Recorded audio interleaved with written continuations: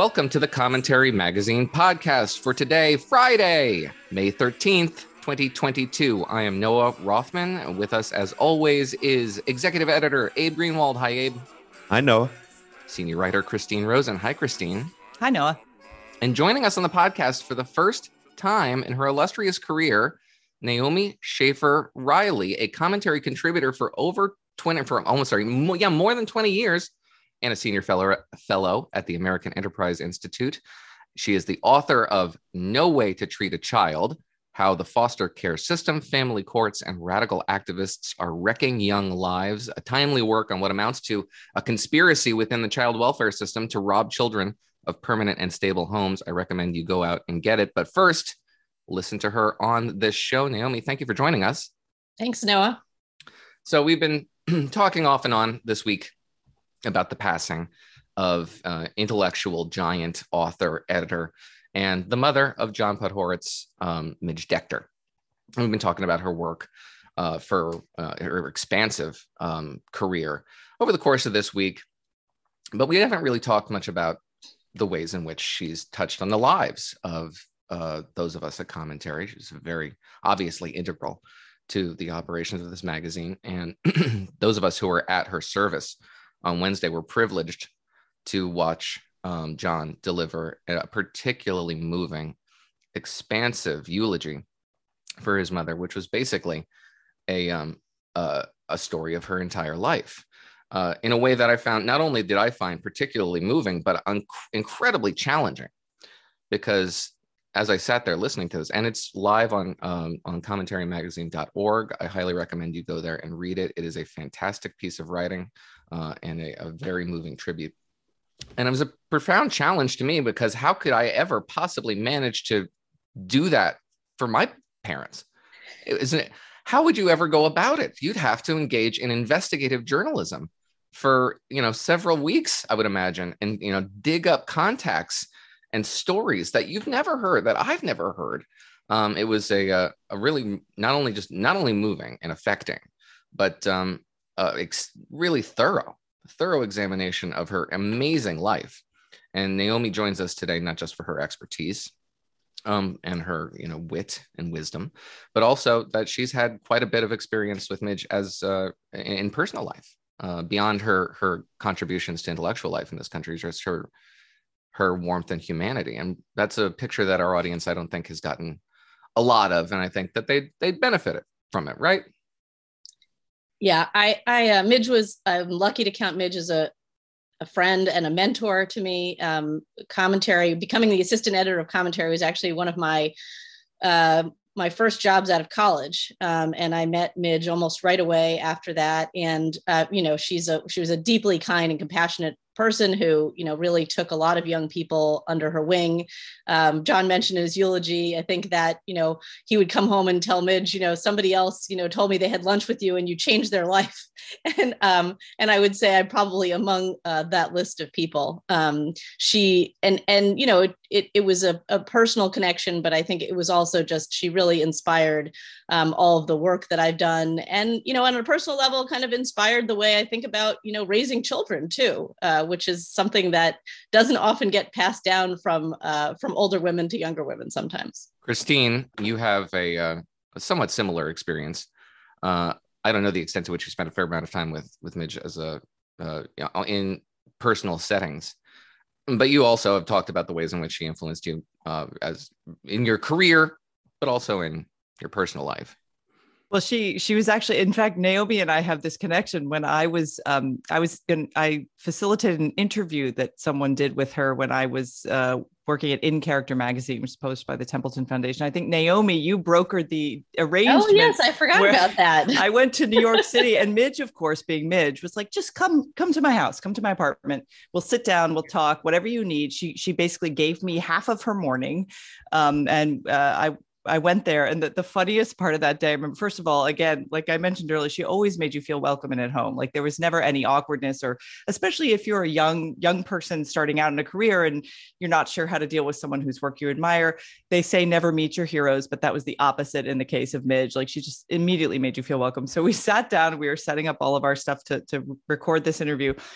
And Norman just kept wandering in and like, what are you guys going to talk about? What's going on? Who's this? Who's this? And it was hilarious because she's like, Norman, go, this is for me. Go away, go away. And then finally she's like, fine, you can sit over there, like in the corner and listen, but you can't interrupt. And it was just the affection and the kind of everyday, not squabbling, but just the way they interacted. I was like, wow, like that's the kind of marriage where you can tell it's just men. They've logged many years together and they've been through a lot together, but they had such spontaneous affection and good humor towards each other.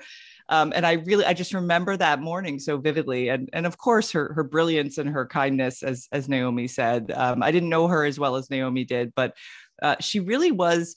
For conservative women, we don't have a lot of role models that don't pretend to be superheroes, right? You have the Phyllis Schlafly, the woman of steel, who's, extremely censorious about people's life choices. Midge was the opposite. She was so humane about people's decisions, and she tried to understand what motivated people, not just to judge them, is I guess how I would think about it. Naomi, when you said, I'm sorry, go ahead. No, I was thinking about kind of her humaneness, but and she did judge them. I mean, and especially in her writings. I was rereading Liberal Parents, Radical Children this week after I heard she died. And it's, I really recommend it. I mean, talk about a book that holds up. It's quite amazing the way she talks about parenting. And the book, it begins with this letter to the young, but it's really a way of kind of just really offering a very serious critique of the way the boomers were raised. So interestingly, it's kind of a critique actually of her own generation, of the greatest generation. It's actually this kind of mea culpa for everything we've done wrong that has led to this destructiveness to this generation that, doesn't seem to take work seriously or family seriously, that, kind of writes off drug abuse is not a big deal, that, has promoted all these dangerous ideas about the sexual revolution and, relationships between men and women. And I just want to read you kind of the first line of the last part of the introduction, because it's so, she's on the one hand kind of almost taking responsibility for how bad it was, but also she was one of the few voices of sanity while it was going on. And so this is her talking to the boomers. She says, "If you are self-regarding, this is because we refuse to stand for ourselves for both the propriety and the hard-earned values of our own sense of life." And she just talks about how some combination of like kind of laziness, but also this idea that you could just raise children with love and nothing else, no boundaries, no discipline, no sense of right and wrong, that was kind of the new way of thinking about raising children. And it was also kind of convenient for parents who didn't want to have to do hard things. And I think it's just become obviously so much worse today than it ever was back then. But this sense that she's both like, I'm so sorry that we did this to you, but also she's talking to these parents saying, this is horrible what you've done to them.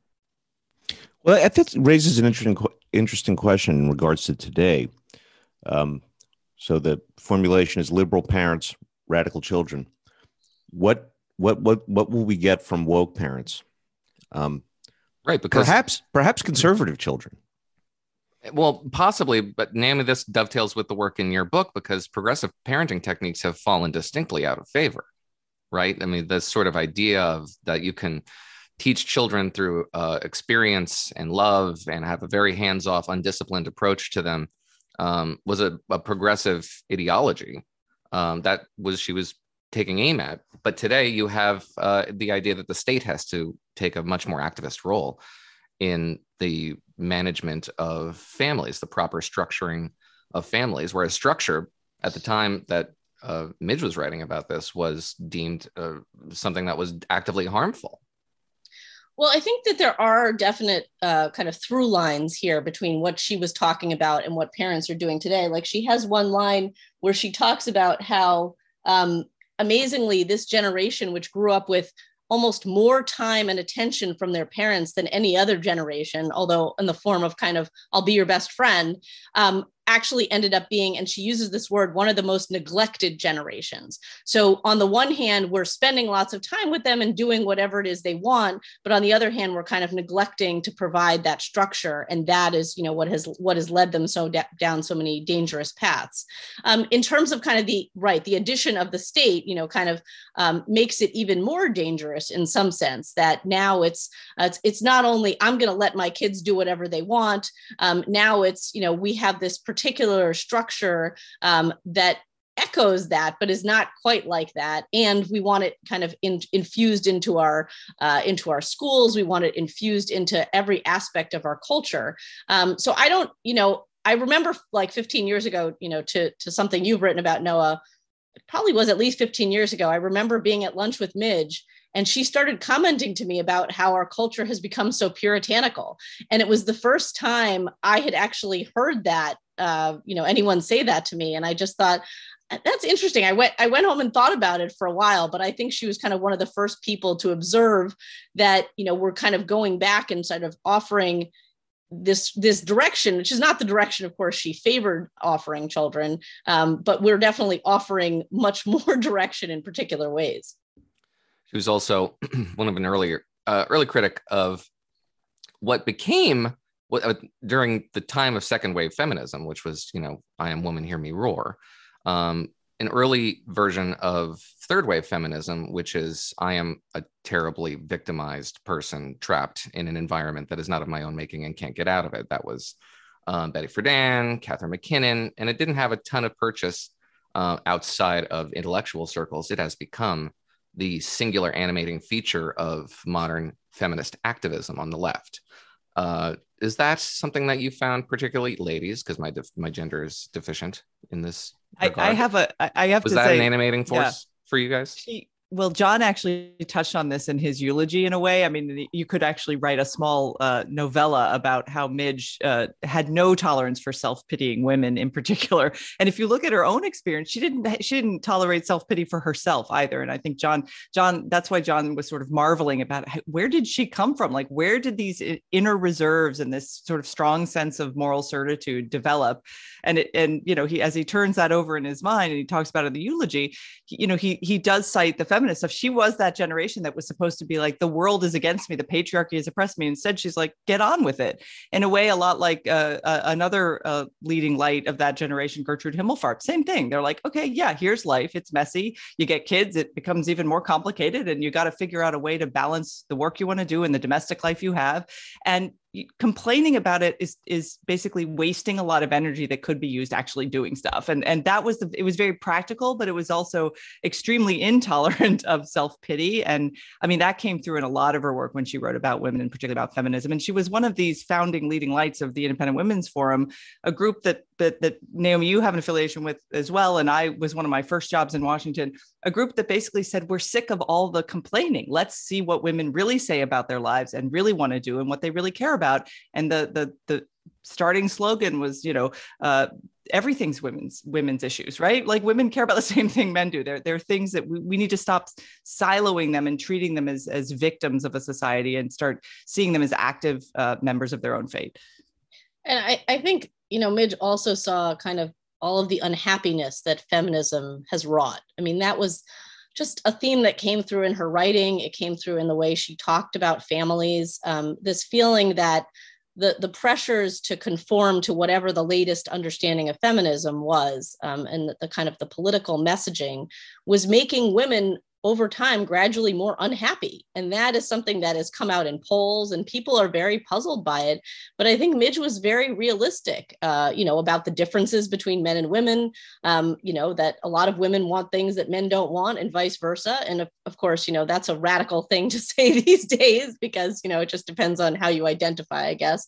But I think she was just very realistic about, she obviously, pursued the things that she wanted and the balance of career and family that she wanted. But, there was a sense that not everybody, would pursue that exact same thing. And that there were plenty of women who would be happy to be at home raising their children. And the feminist, theology had no place for that kind of idea. And Midge was just she was just very realistic about it. And I see, you see some of her sensibilities in future generations, like Kay Heimowitz, who is another, commentary contributor. I even feel a little bit of it when I'm reading Caitlin Flanagan, although I have no idea whether she's read Midge's work either, but a kind of sense of like, what do these people actually want for their lives and what will make them happy and fulfilled is a question that feminists have never really concerned themselves with. She also touched on a related topic, which is that sexual roles, both male and female, post-sexual revolution, were making people miserable by making sex sort of inconsequential and in a sense, therefore, kind of depriving people of any sort of orientation in their life, any sort of organizing principle around which you build a life. Yeah. So sort of leaving everyone kind of aimless. Well, one of the chapters in Liberal Parents, Radical Children, which is a series of kind of composites, and probably with any other writer, I'd be kind of critical of this sort of like made up composite of a person. But with Midge, it rings so true. I mean, I know that sounds kind of silly, but she has I think 4 or 5 different composites, and one is the sexual liberationist. And she describes this young woman growing up. Oh, her parents are so thrilled with her maturity and the way she can be just friends with boys and be so at ease with the opposite sex. And isn't it so wonderful? And as she kind of gets older, like the father sort of grows more uncomfortable with the situation, but not so much that he actually wants to speak out about it. And then, the ending, you have the sense that the girl's life has been very damaged in a lot of ways. And she wants to go live on a commune. And you have this sort of sad mother sitting there saying like, well, I guess she's not going to have the same kind of unhappiness that I had in this kind of traditional bourgeois marriage. And maybe she'll be happier there. But you have this sense like it's a train wreck. You're watching a train wreck in these composites. It rings true what people are saying. And you think, these decisions that these children are making and that their parents are either letting them make or encouraging them to make in their attitudes towards sex, towards education, towards drugs, all of these things are so destructive for them as they grow into adulthood. And this is the sort of conversation that you are unfortunately going to be privy to in the workplace because feminism has become a significant issue in your work environment, particularly in the last 5 or 6 years. And that's the sort of thing, if you're not well-versed in the language of the modern left, it can kill you. But you know what else can kill you in business? HR issues, wrongful termination suits, minimum wage requirements, labor regulations, and HR manager salaries are not cheap, an average of $70,000 a year.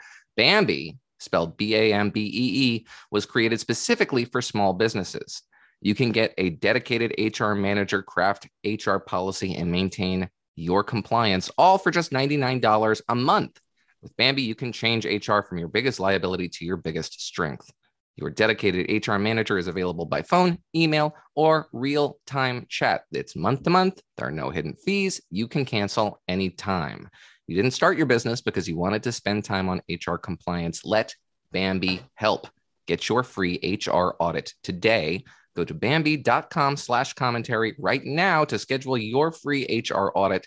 That's Bambee.com/commentary, spelled BAM to the BEE.com/commentary. Listeners to this podcast who maybe missed it will not want to miss it.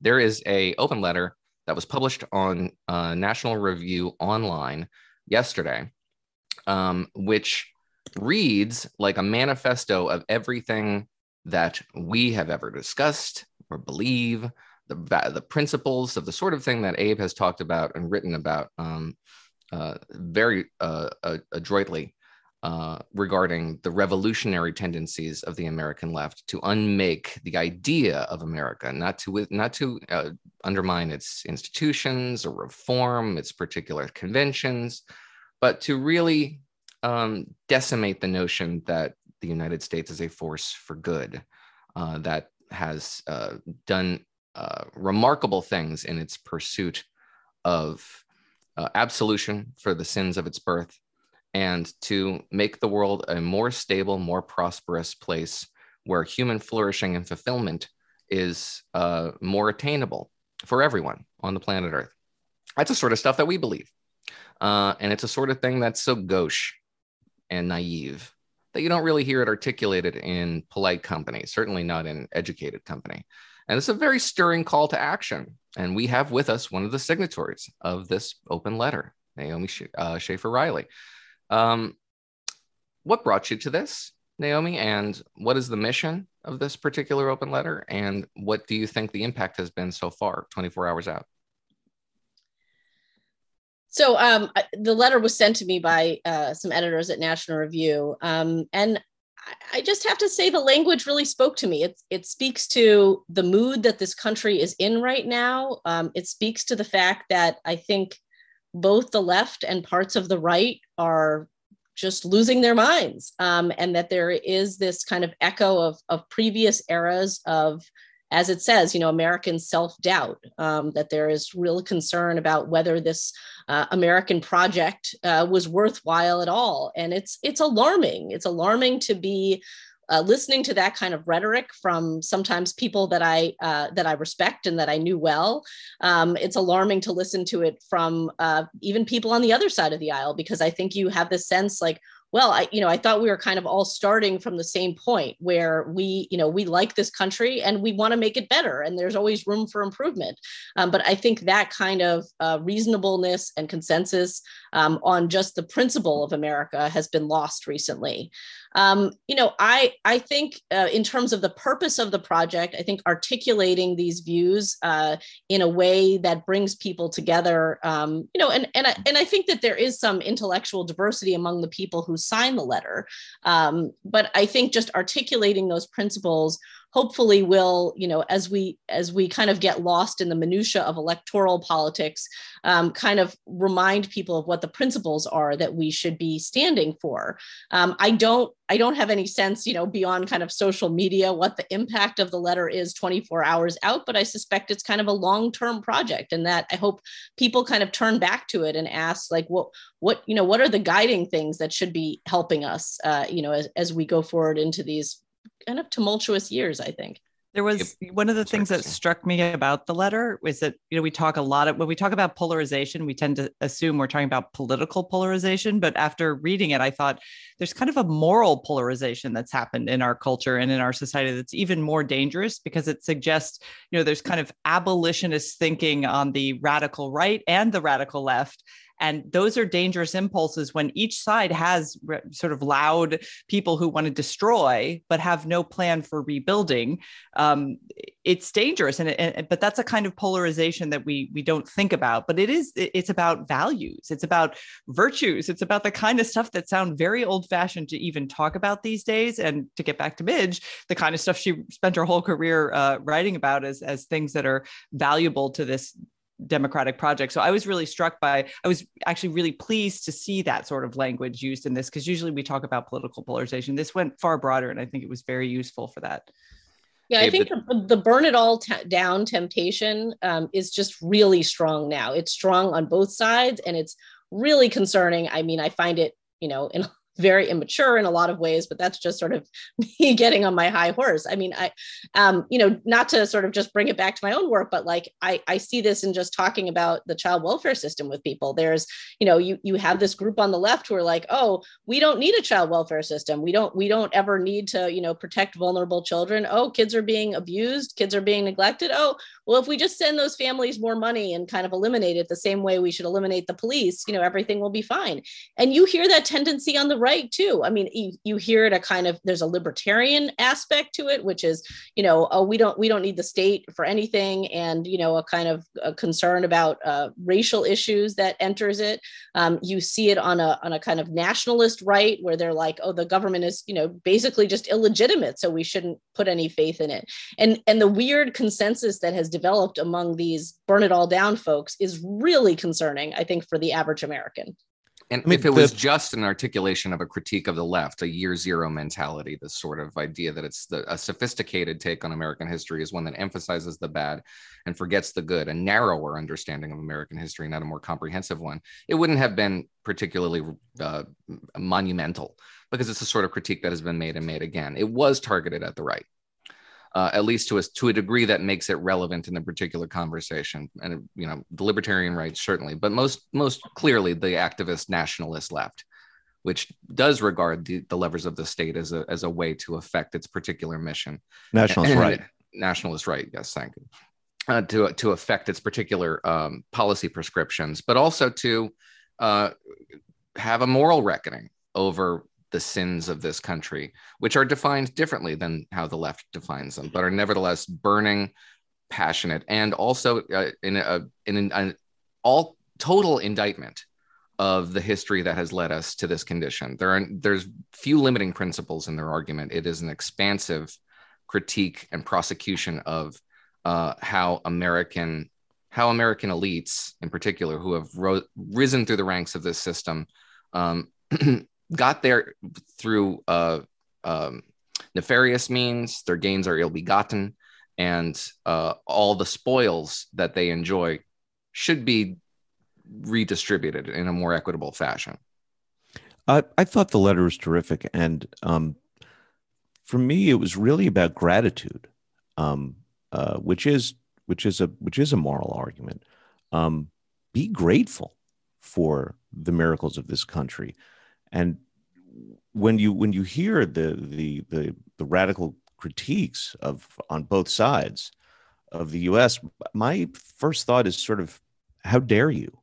Not how dare you because you should not speak ill of this holy, sacred thing, but you're talking, how dare you from your place of comfort criticize, not just criticize, assault this country that has been a haven and a generational life changer for so many, countless millions.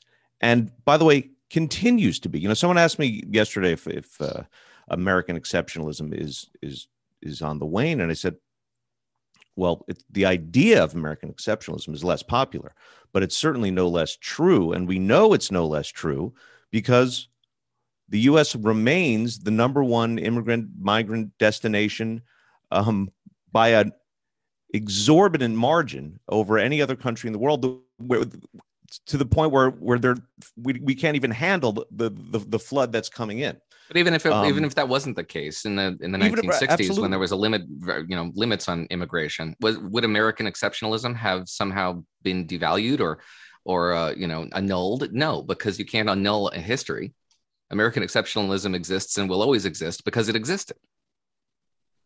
I think Abe is right about the gratitude part, and especially because I think many of the people, who are on the nationalist right have had the luxury of getting to engage in this very long-ranging intellectual exploration at all of these educational institutions. As much as we criticize, universities, have been raised in these, loving communities, have had the experience of religious freedom, of getting to change their faith as many times as they want in the American context. And then they're turning around and sort of pulling up the ladder and saying, I got this, and this is where I've landed, and you all out there cannot engage in that same kind of project. And I find, it both the ingratitude is both a kind of economic freedom ingratitude, which is infuriating on so many levels, but it's also an intellectual freedom ingratitude. Yeah, they are the mirror image of the sort of comfy, tenured, well-off, semi-celebrity, intellectual, progressive, radical professors who then turn around and talk about what a horrible country this is that gave them this extraordinary perch. I also liked the call to small local communities, saying if we're going to rebuild this, it's not just a culture war in the major institutions, although that is important to fight. And if we have a minute, we should talk a bit about Rich Lowry has written a piece about Ron DeSantis in Florida as a sort of, post-Trump figure on the political right, which is kind of intriguing. But thinking about synagogues, churches, community centers, all the things that actually 100 years ago, I think a lot of Americans took for granted, and sociologists have spent the last 50 years trying to understand the impact of their disintegration. I mean, Putnam's Bowling alone was really a lot about how these small, local, organically developed, meeting spaces, the Elks Clubs, the Bowling League, all these kind of small community organizations have fractured or disappeared, or in some cases, I think, become very politicized. And in that, I'm thinking about a lot of the religious organizations and religious institutions. So rebuilding from the ground up literally means in one's own community, finding the spaces and places where if you have conservative-minded values, you can do some good. It doesn't mean you have to go to every march or argue on social media about every piece of federal legislation. It's actually much more a local movement of repair and rebuilding that I think has been weirdly on the right, ignored, not by everyone, but by a lot of the culture war talk has been at the national level, but there are tons of battles at the local level that we should be engaged in fighting. I think so, part of the challenge here, though, and this is kind of a unique challenge to the times, is that political identity and politics generally have become a substitute for a great many things that used to make sense and benefit Americans, broadly speaking, like religion. But also, it's kind of become community that has replaced the sense of actual physical community, gathering places, and the kinds of organizations you're talking about. People now identify as members of a political tribe, and that's a very poor basis on which to build a community. So let's talk a little bit about Rich's op-ed in the New York Times today. Republicans need a new leader. They're looking to Florida. And it is a piece about how Ron DeSantis has become a rising star within the conservative firmament, within the Republican Party, and has the capacity to unite a lot of these disparate elements. As an aside, somebody had an observation that was pretty smart about how the New York Times writes about Republicans versus Democrats. When they write about Democrats, it's an imploring, beseeching, begging them to do something that is, more something more what they're doing or what they're not doing, just be more politically adroit. When they write about Republicans, it's an anthropological study of a species that you only encounter on your television or National Geographic, and kind of like exploring what this unique phenomenon is and what it does and what it thinks. And this is also, I'm sorry to interrupt, but how could they have missed an opportunity to get Florida Man in the headline of that piece? I don't know. I'm just as a Floridian, I'm very disappointed in the Times. So Rich's piece is really sharp. And there's a lot of it that I agree with, and I don't want to put words in his mouth, but I do listen to the editor's podcast on a semi-regular basis. So I think I understand where Rich is coming from when it comes to DeSantis. And they talk about policy, and he talks about his COVID policy, which was initially as strict as everybody else in the country, but loosened early and got a lot of heat for it, and was subsequently vindicated. His commitment to expanding charter schools, scholarship programs, what have you, a commitment to conservative policy ideas. However, in general, he writes, there is no controversy that DeSantis doesn't address, particularly when it comes to social issues. And again, I don't want to mischaracterize as Rich's position, but I've read enough about it that I think I can summarize it accurately, in particular with regard to this brushback pitch delivered at Disney regarding this particular special district that Disney World operates and maintains the social services, the municipal services, collects the taxes, what have you. In response to their opposition to the quote "Don't Say Gay" bill, the parents' rights bill in Florida, that the legislature stripped Disney of this special status, which won't go into effect next year, because everybody's going to figure out a way to make this work so that they get to keep the special status while demonstrating some deference to the powers that be and showing that they've been appropriately chided. That to me, and Rich said that would be valuable and beneficial as a bank shot, because it would have the salutary effect of scaring the hell out of corporate America. And so they don't bow to the wokesters in their ranks who want them to cut off their own nose for the sake of social justice issues. And he seems to have gotten what he wanted. Disney seems appropriately scared. And you have a lot of other firms out there and institutions that, whereas in early 2020, when you had this, burst of enthusiasm around social justice issues, everybody and anybody committed to it. Whereas, for example, this abortion decision, which may or may not materialize, but has prompted a lot of the same individuals to say, well, this is an epochal event and we have to be out in the streets. And corporate America and even media outlets are not tolerating it anymore. And there might be an element of what Rich thought would happen as a result of this DeSantis decision, this move by Florida, to affect that kind of a change. And perhaps he's happy about it. But ultimately, as policy goes, it will not have its intended effect because it will not go into effect.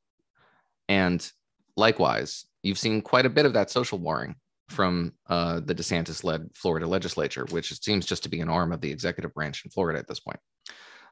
Legislation involving, for example, criminalizing speech protections. If you found yourself in a demonstration that subsequently turned into a riot, you can be held liable for that. Now, a federal judge said that was blatantly unconstitutional, and it was. But people don't really remember the blatantly unconstitutional element of it. They remember the fight. Likewise, the Florida legislature was somehow marshaled into the mission of getting Donald Trump back on Twitter. Seems somewhat outside the remit of a state legislature, but that was what they were compelled to do by virtue of this social need to vindicate Donald Trump in any and all of his travails. And that obviously went nowhere. It was, passed as a messaging measure, and then was also struck down. So you're seeing what I think are quite a lot of theatrics from this particular wing of the party that believes itself to be so beset and so insufficiently capable of meeting the measure of the moment. They talk themselves into this idea that progressives always and only ever win because they don't observe the boundaries of polite, limited government like conservatives do. So polite, limited government has to go. I think they've talked themselves into a cul-de-sac there, which doesn't match the nature of their, very much like Midge used to talk about, the victimization that they've talked themselves into, which is illusory. But it also sacrifices your bedrock principles. And if you have no bedrock principles, you're just talking about will to power. And will to power works both ways, which is one of the reasons why principled limited government conservatism was attractive, because it established rules for the road, not just for one side, but for both sides. That's how principles work. They are universally applicable. Whether they observe them or not is one thing, but you can at least articulate an argument that makes sense from one day to the next, and it doesn't change based on the circumstances you're seeking to address. So while I share Rich's enthusiasm in many degrees, many ways, I also see a whole lot of pitfalls for a Republican Party that's guided by an ethos that doesn't seem tethered or moored to any durable principle. It is purely an expression of anxiety and irritation that can manifest in legislative overreach, and has three times now from this particular individual. It's one thing on the state level in Florida. It's quite another if he was occupying the Oval Office. Yeah, well, I was going to say, sorry, go ahead. Just very quickly to Noah's point here, to quote again from the National Review letter, in protecting and revitalizing America, there is no substitute for the hard work of public persuasion. A governor using the levers of state power to scare corporations into not taking political positions, however offensive these positions, is not a substitute for public persuasion. Yeah, I would just say, it seems like what DeSantis had going for him for a while now was COVID, which is to say his message about opening businesses and opening schools and freedom, and the contrast between that and what other parts of the country were doing, provided him with this kind of energy. And that was kind of the sexy story. Now that, restrictions mostly have started to fall in the rest of the country, it feels like he needs to find some other crusade. The anti-COVID restriction crusade was was one that I think the right broadly embraced. And it included both the principles of limited government and these other ideas about, people getting to decide what they wanted from their schools and their businesses and their communities. And now that is not as clear a contrast with the rest of the country, although I still think his support of certain kinds of legislation is very much in line with that. It's almost like he's been looking for something else to animate the right, and the things he's picked are animating a particular part of the right, but I don't think that they have the same broad appeal as his anti-COVID restrictions did. This is such an important point because I have lots of family still in Florida during lockdown, where my kids' schools were closed for more than an entire school year, for like one school year plus 3 more months. No school, all virtual. We went to Florida to stay with my sister, where her kids were going to school. One of her kids, who's a preschooler, was going to school. Life was going on as normal. People did wear masks and whatnot in certain settings, but it was a very powerful message. It was also very localized, because the one thing he did that was remarkable and really affects Florida is how he dealt with nursing homes, because there he really did follow pretty strict protocols about who could visit. And there were basically lockdowns that affected the nursing homes. And he was proven right, not just on the science and the public health measures he took, but on the rhetoric that he used, which was that, I agree with you, Naomi, it was about freedom. It was about people trusting the individual to make a risk assessment for his or her family based on common sense. The fights he's picked since then have all been national culture war things, the Disney fight, all these others. And he's not as good at that, in part because he's a governor. He should stick to what he knows and what he's proven himself pretty good at. I think he's been drawn in. Part of it's actually a testament to the lack of leadership on the right now, right? If you don't want Trump, who's left and who's actually going to stand up and talk about their local communities and have successfully implemented policies in their local communities during COVID that you can point to and go, this guy got it right, or this gal got it right? There are very few options there. So I agree. I think it's not a great path for him to steer, but there's a lot of fundraising money in it. There's a lot of national attention in it. There's tons of media attention in it. So that's obviously something he's considering. Right. And Republican voters are very much interested in winning cultural and social battles with the left. Everybody on this podcast among them, obviously.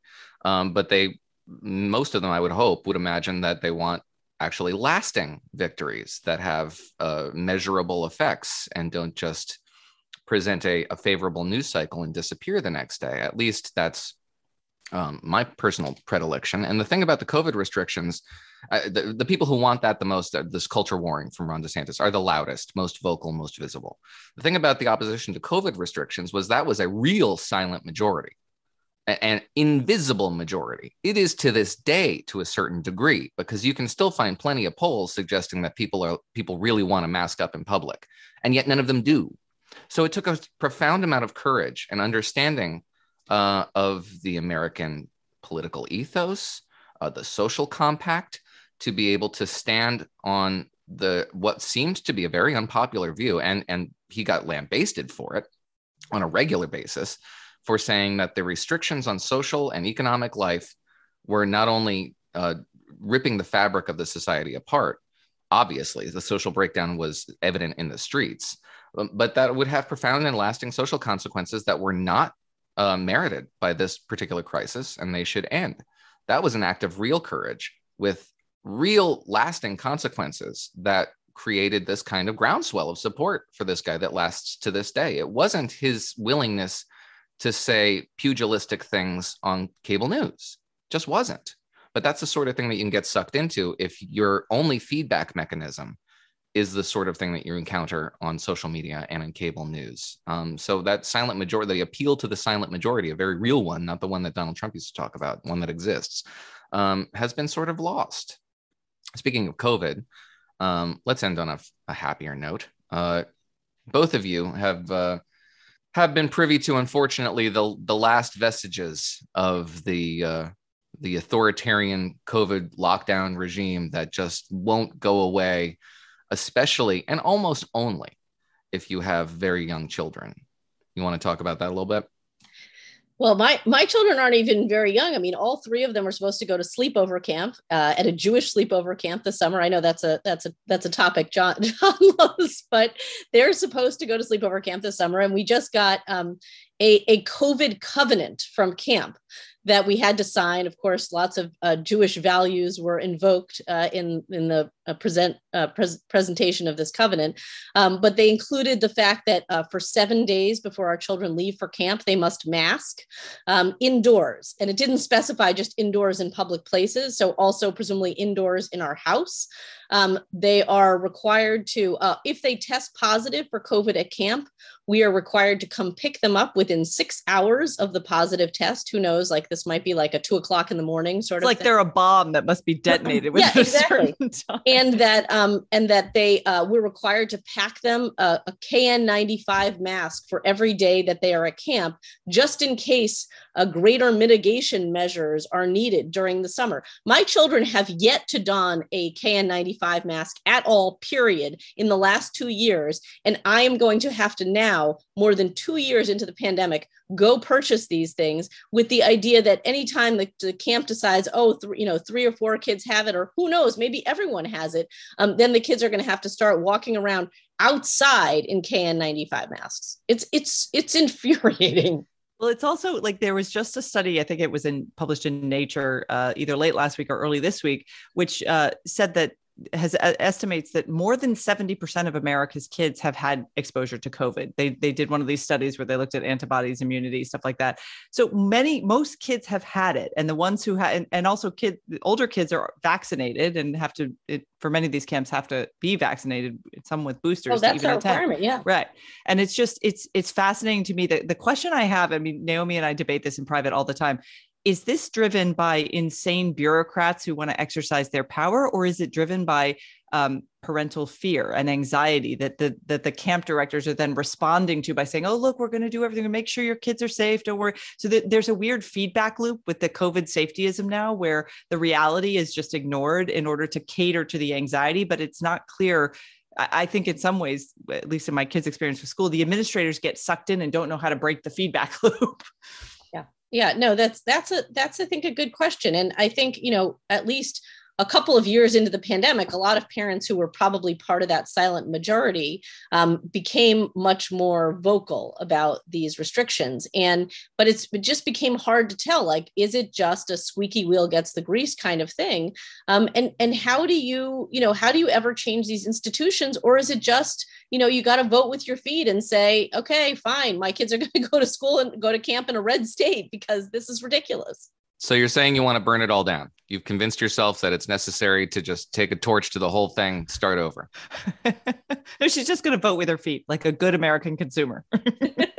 No, exactly. I mean, the process is so not transparent that I think what happens is you feel like you've lost the ability to influence the outcome of these things. And then you have to say, and with camps, obviously we have a lot of choice. It's not like it has to be this one thing. Although when your child's been going to the same camp for like 6 or 7 years, you're like, oh my God, am I really gonna, start over? But I think a lot of parents have to ask themselves, and I have heard stories, especially the camps that required boosters for their kids to go. A lot of parents are like, really? Like, my kid has had COVID, they've been fully vaccinated, and they need to have a booster in order to attend? That doesn't make any sense. And a lot of parents did say, I've had enough.